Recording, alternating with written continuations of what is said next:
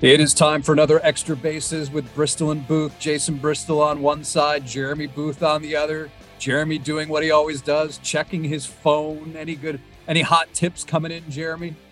Yeah, we got a lot of stuff selected for the upcoming Future Star Series events. I'm working on that. I got some growth getting ready to happen here on the digital side. We've got I've got a Caribbean Classic I'm picking a team for. There's lots of stuff going on.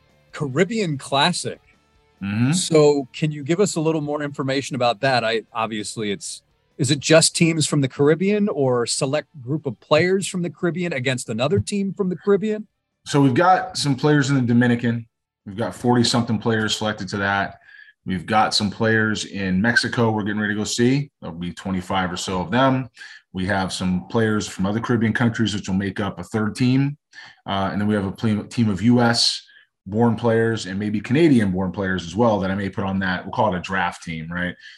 That's for the U.S. draft, and because there is no other draft at this point. So we'll do that, and we'll go from there with it. But it's going to be a lot of fun. And right now it's set for, I believe, Cancun.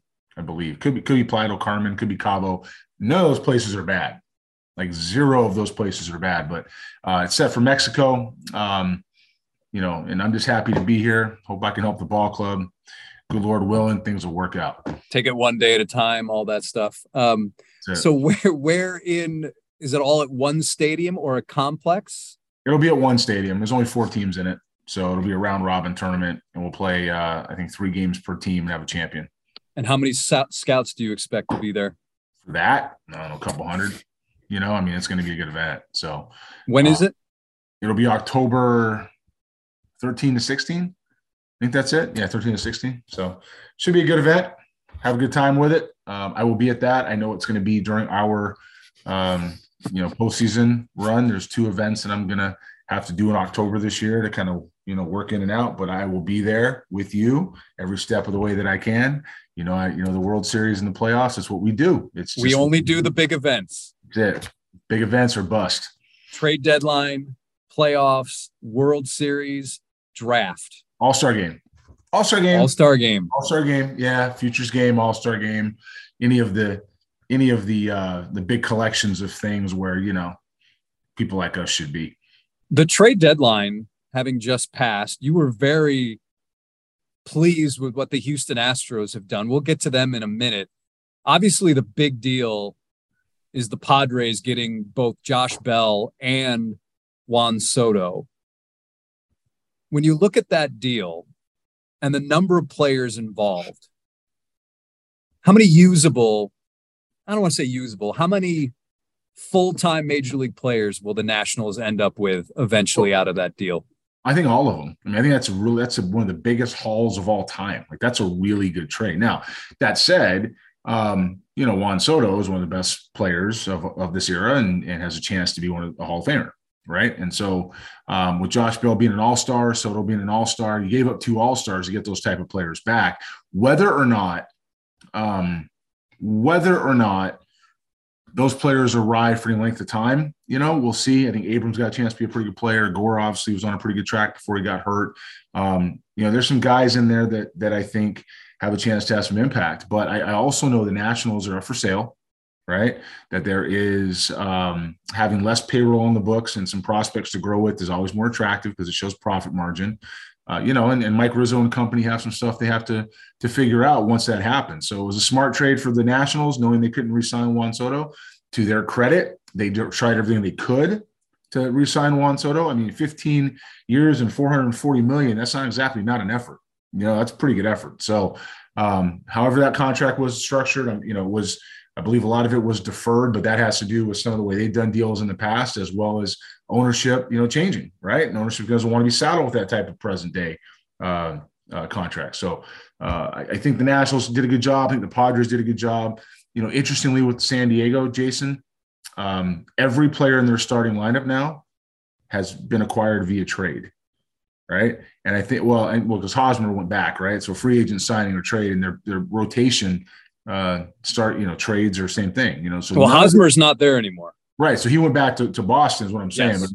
But every single player, free agent, trade.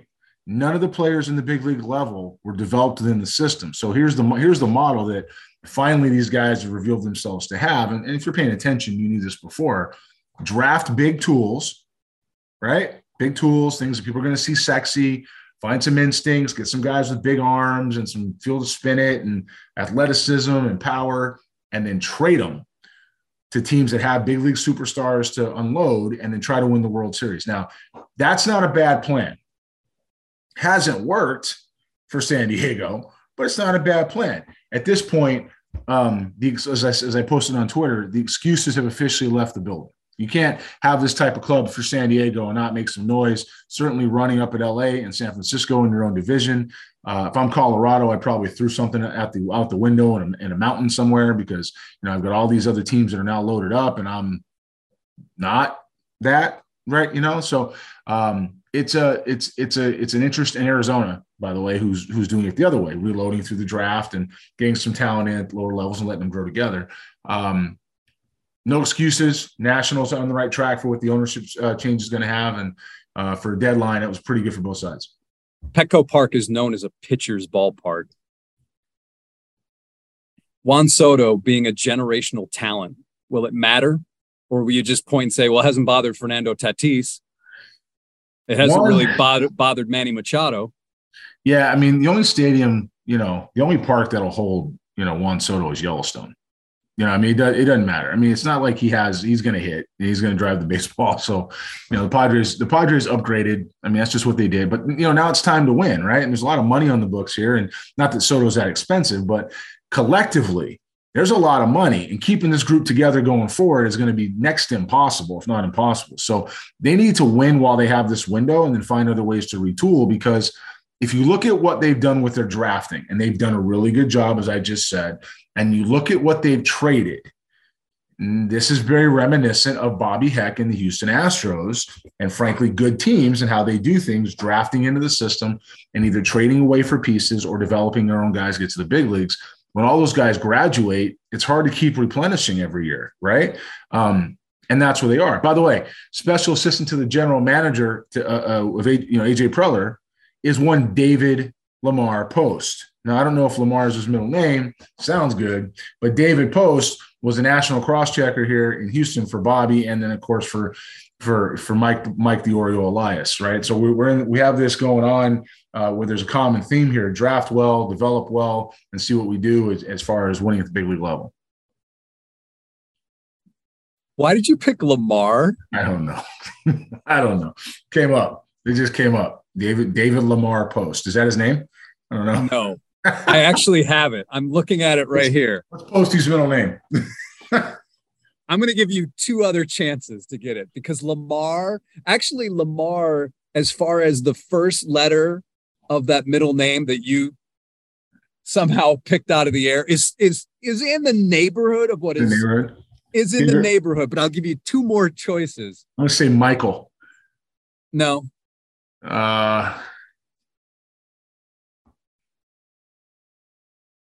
Well, I got to make sure I have the right Dave Post. Did this David? This is David Post who played professionally in the Expos. Okay, yeah. Edward. George. David George Post. No, George Post. Yeah, what was Lamar? David, when you hear this, shout out Harrisburg, Pennsylvania. You and we got that. I spent a few more years in Harrisburg than you did, although you spent, and I'm sure you'll laugh at this, you were there parts of 3 seasons. I was there for 11. But David's 3 seasons might have felt like 11 when he was a player. I think you win. He was there in 1997, 1998, and 1999. I was there from 2005 to 2016.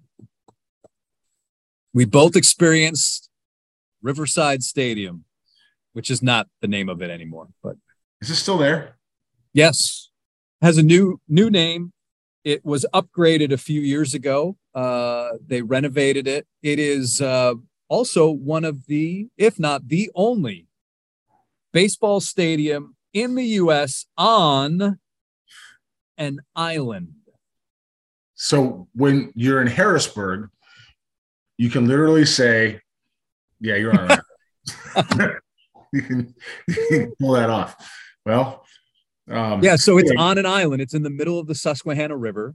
It's actually called City Island, and it connects the east shore of Harrisburg and the west shore of Harrisburg. It's fitting.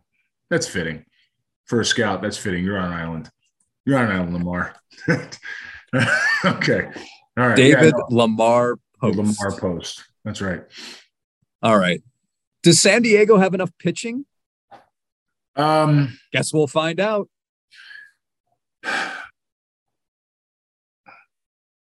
I think they got enough. I think they're going to slug their way into whatever they're going to do. Now, if these guys don't stay healthy, we have a bigger issue, right? Then it doesn't matter. But they've got everything they need to win a World Series now. And I know that that's what their goal is. Otherwise, they're not doing this. They're not doing these trades just to stand by and, come in second, right, or third. They're doing this to win the ring. So you got to give people credit who go all in to win a ring. And every team is different. AJ Preller, what's the old analogy playing poker? He pushed his chips all the way in. Well, I mean, he didn't just push his chips in. He threw every chip in the West Coast on top of this thing. He went and borrowed some chips and lent some other chips back and called in some favors and threw that on top. So good for them for making a run. Good for people of San Diego who deserve it. Have the Padres ever won a World Series? I don't think they have, right? Never won a World Series. And growing up in Los Angeles, you didn't think much of the San Diego Padres because you had the Dodgers and you had the Angels you had the Dodgers at the time. And so, you didn't think much about it, but at the same time, people of San Diego are great. It's a great city. It's a great area. They deserve it. They deserve it. And it's good to see the front office taking those steps. San Diego World Series 1984 against that juggernaut, the Detroit Tigers, that team just ripped through everyone. Yeah, and then I think in 96, right? 96, they played the Yankees, I believe. 98. Yeah. It was 98. It was 98. Yeah. 98. Yep. 98. Hey, how about this? What? Sorry. Gun show. How about this?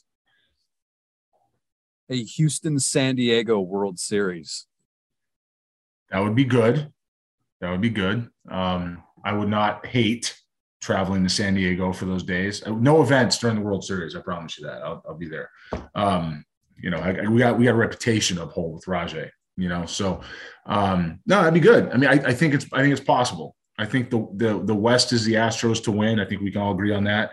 What happens after that is not anybody's guess, but the Astros have positioned themselves to certainly continue what they're doing in the West and win that easily.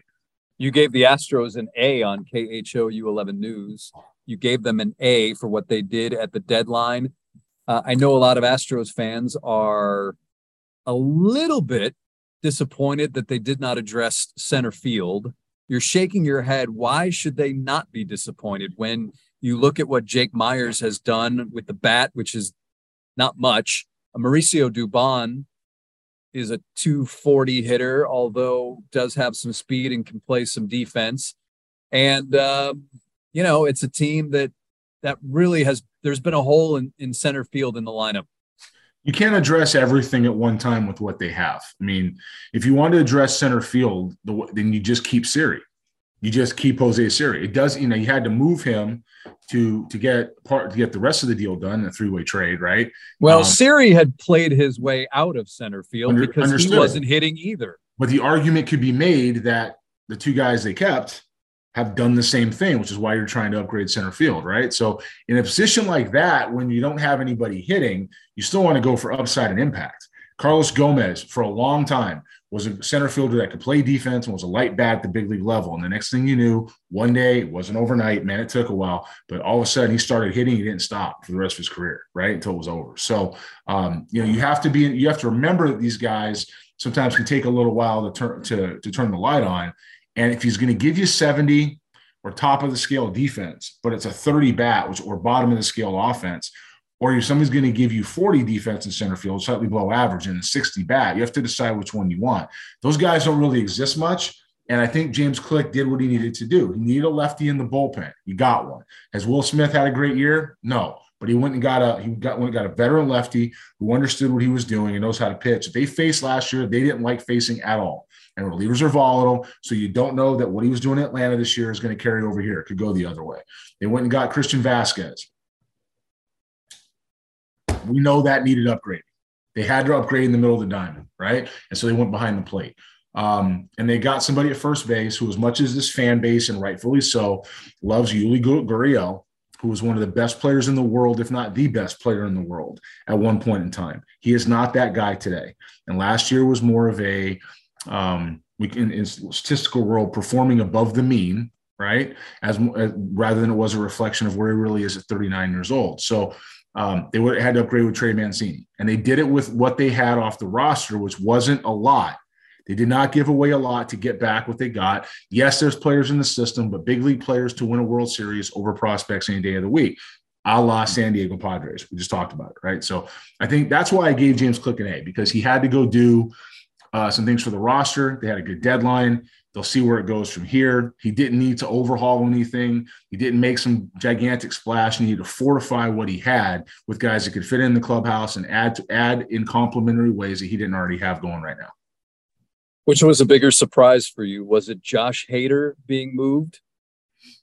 Or, well, the fact that Padres and Brewers swapped relievers, and then you have what happened in Chicago where Wilson Contreras and Ian Happ are still members of the Chicago Cubs, which is a bigger surprise to you. Well, I don't understand what the Cubs are doing.